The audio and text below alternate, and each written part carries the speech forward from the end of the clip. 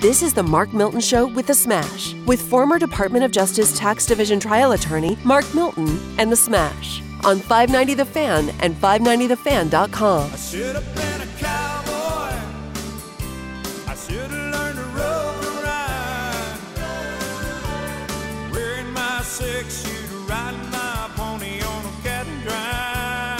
Yeehaw, you're listening to the Mark Milton Show with The Smash and Solly in the house. Smash is out this week, so me and Solly tag teaming this week on the Mark Milton Show here in the Miller Furniture Studios, presented by STLTaxLawyer.com. Miller Furniture, we talked about it last week. They got a brand new Von Bassett collection, unbelievable bedroom furniture. You can find them in Belleville, Lake St. Louis, and Ellisville, 1.2 miles east of Clarkson Road. If you're in the market for new furniture, for anything for your home, be sure to check out Miller Furniture, MUELLER Furniture.com. Solly, how we doing this morning?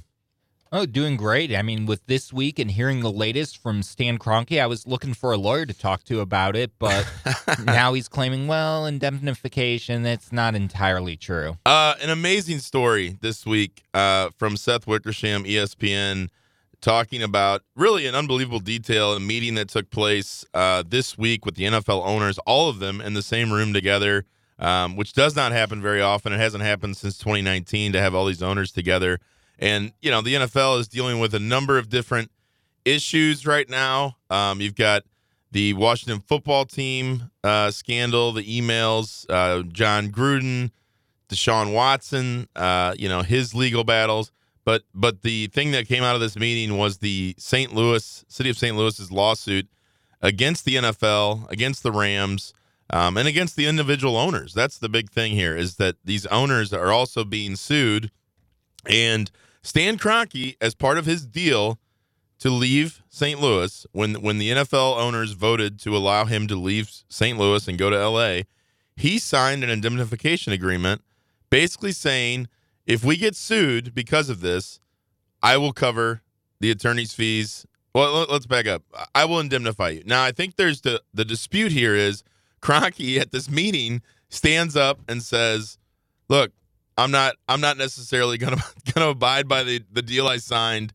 I'm gonna dispute the indemnification. And I think what he will try to do, at least from a lawyer's perspective, is any ambiguity in that agreement, he's gonna try to pick apart. So you might have a situation where, they've talked about the attorney's fees being in the tens of millions of dollars already. Mm-hmm. He may say, well, the indemnification is limited to your attorney's fees. If there's a judgment against the NFL, against the individual owners, I'm not covering that. You're on your own for any judgment. Because right now, conventional wisdom is if this case doesn't settle, there's going to be a judgment against the owners, which they'd be presumably jointly liable for. That could be in the hundreds of millions of dollars, maybe billions of dollars. And he's saying, I'm not going to cover that. And you even mentioned if there's no settlement. Well, even if there is a settlement from some of the talks that came out in the article, too, that may be looking at north of $1 billion. Well, so there was that comment. I think Jerry Jones insinuated that. So again, backing up, this article is phenomenal. If you haven't seen it, check it out. It's on ESPN.com. Seth Wickersham, their senior writer. I mean, he gives almost a play-by-play, detailed account of this meeting. At one point, someone asked, has he tried to settle the case? And Jerry Jones says something to the effect of, yeah, he's offered billions of dollars, which is not confirmed by anyone else. And I would just say there's no way that if they offered $1 billion, the city doesn't accept that settlement. So I don't believe that's the case. He may have offered hundreds of millions. We don't really know at this point. Generally, settlement discussions are confidential when you're dealing with litigation. So who knows what he offered? But again, to your point, if the case were to settle, it's also interesting because usually a settlement agreement may specify who's responsible for the payment. So if you have a settlement that presumably covers all 32 owners and the league, it's probably going to say who is responsible for payment, which again, Kroenke, if he's, not going to accept responsibility, because he actually said one of the best parts of this article is Kroenke saying it's not my fault. This is not my fault, which is like, I don't know. I mean, I don't know how anyone could hear that if you're an owner and not be outraged by that, because he's the one who wanted to move. He's the one who, by the way, said my deal's better than the Carson project. There was supposedly an alternative project involving the Raiders and the Chargers, which is another backing up on the indemnification. I believe the indemnification was signed by not only Kroenke, but also Mark Davis and Dean Spanos, who are the respective Raiders and Chargers owners. Now, the problem there is those guys don't have the money that Kroenke does, right? I mean, They're close. Their wealth is pretty much the teams they own. It's not liquid. They don't really have other enterprises like Kroenke does in terms of real estate and other just inherited wealth that he has by product of being married to a Walton. So to the extent that all three of them agree to indemnify the other owners, I mean, realistically, Kroenke is going to be the one who's on the hook for it. So it's going to get very interesting. And the fact that ESPN's finally covering it is also pretty interesting, because I feel like up until this point, TMA, Tim McKernan's done an amazing job covering this story. Some obscure media outlets have, but it really hasn't been Pro Football Talk. But I mean, those are like the random Facebook things that pop up that they're not really like major media, mainstream media outlets. Yeah, Pro Football Talk, with some of its affiliations, it has at least a degree of credibility. But other than that, nothing outside of the fine coverage from Ben Frederickson in the St. Louis Post-Dispatch. Yeah, and in terms of litigation, too, I mean, this case is set for trial in January 2022. So, I mean, I don't see that date being moved. I think the St. Louis attorneys are ready to go. I'm sure the defendants, the NFL, the owners, they'll try to maybe do some delay tactics, but this thing's going to trial in January. Oh, by the way, 2 weeks before the Rams or the Kroenke's hosting the Super Bowl in LA. So I think the story's only going to gain more and more momentum. The fact you've got people like Robert Kraft, Mark Davis, big names out there now, starting to get sideways with Kroenke if they weren't already, it's going to get more interesting before, this story goes away. But still, with the NFL and Stan Kroenke and the multitudes of high-priced lawyers, what do you think right now is the biggest worry that St. Louis needs to be concerned about? Well, I think they're in really good shape in terms of the trial court, okay? So they're going to have a trial. There's going to be a jury that decides, the issues of fact and ultimately how to apply those facts to the law. Now, the judge certainly has discretion in instructing the jury as to what the law is. But ultimately, I mean, you sit in front of a jury of St. Louis people, and you've got the defense in part is St. Louis is such a terrible place. That's why we had to leave. And whatever else is irrelevant. Now, St. Louis is going to make the argument that, this was a ruse from the beginning. St. Louis never had an opportunity to keep the team. The city was lied to before it went and spent millions of dollars trying to put together its own stadium proposal. And so that's where, if you get into the fraudulent misrepresentations, that's where you could give rise to the punitive damages. And now, okay, let's say we get $1 billion judgment, the city. The problem is they're going to appeal that. They're going to appeal it to the, as far as they can. But they've already tried to appeal some things, some things they've lost early on, and they've been unsuccessful. So I think the biggest thing for St. Louis is in a lot of ways, they've kind of overcome all the hurdles to this point. So I feel very comfortable that St. Louis is going to end up getting a very large judgment. How it gets paid, who pays it, that's another issue. And so given this meeting taking place here in October, I believe the pressure is going to intensify on Kroenke to settle this case, and so then maybe it will settle on the courthouse steps. But at this point, I mean, it's going to be in the hundreds of millions of dollars. I don't think they're going to get an NFL team. That's been speculated that, maybe the NFL owners would do that. And I'll tell you why they wouldn't do that. Okay, even if it's, so like I said earlier, I think the city would settle for $1 billion, right? And what's an expansion fee? $2 billion? I'd probably say at least $1.5 billion. But my big concern is, okay, you have the team, but at last check, we still don't have a stadium here. We don't have a stadium. Don't have a clear owner. Now maybe, the Taylors would step up. I mean, maybe a guy like David Stewart would step up. I mean, he's been a huge supporter of, the racetrack on the Illinois side, and Worldwide Technology has been a huge corporate partner in the St. Louis area with, Jim Cavanaugh and everybody involved there. But you'd need somebody that, is a true billionaire to step up and say, hey, we're going to not only own the team, but we're gonna because I mean it's not like NFL teams necessarily operate with a huge excess of cash, right? I mean you still need somebody that's gonna fund the operations. The stadium would have to get built. I don't see there being an appetite for a publicly funded stadium in St. Louis or St. Louis County. Oh, absolutely not at all. The only scenario I could foresee is with NFL teams, there are enough multi-billionaires out there who are so eager to get in on it.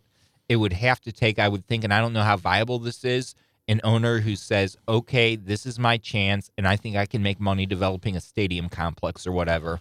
Well, and that would be, that'd be great. I just, right now, again, it goes back to, would the owners want that to be part of a settlement? Would they want to forego potential expansion down the road and a bigger expansion fee in exchange for settlement? I don't see that happening. I think the expansion team is worth more at this point than what they could settle the case for. Exactly, and I only brought that up just for the sake of discussion. Rather, I don't think an expansion team ever is or ever has been a realistic scenario. It's a dream scenario, but not necessarily a realistic one. I think what I actually think is more realistic is, the relationship between Kroenke and Spanos, the Chargers owner, is clearly deteriorated to a point where, they're insinuating that he's to blame and the Chargers are somehow to blame for these emails getting out and all this stuff being leaked. And so Spanos is his tenant in L.A. And, I know Spanos, probably being a Southern California guy, may not be interested in St. Louis, but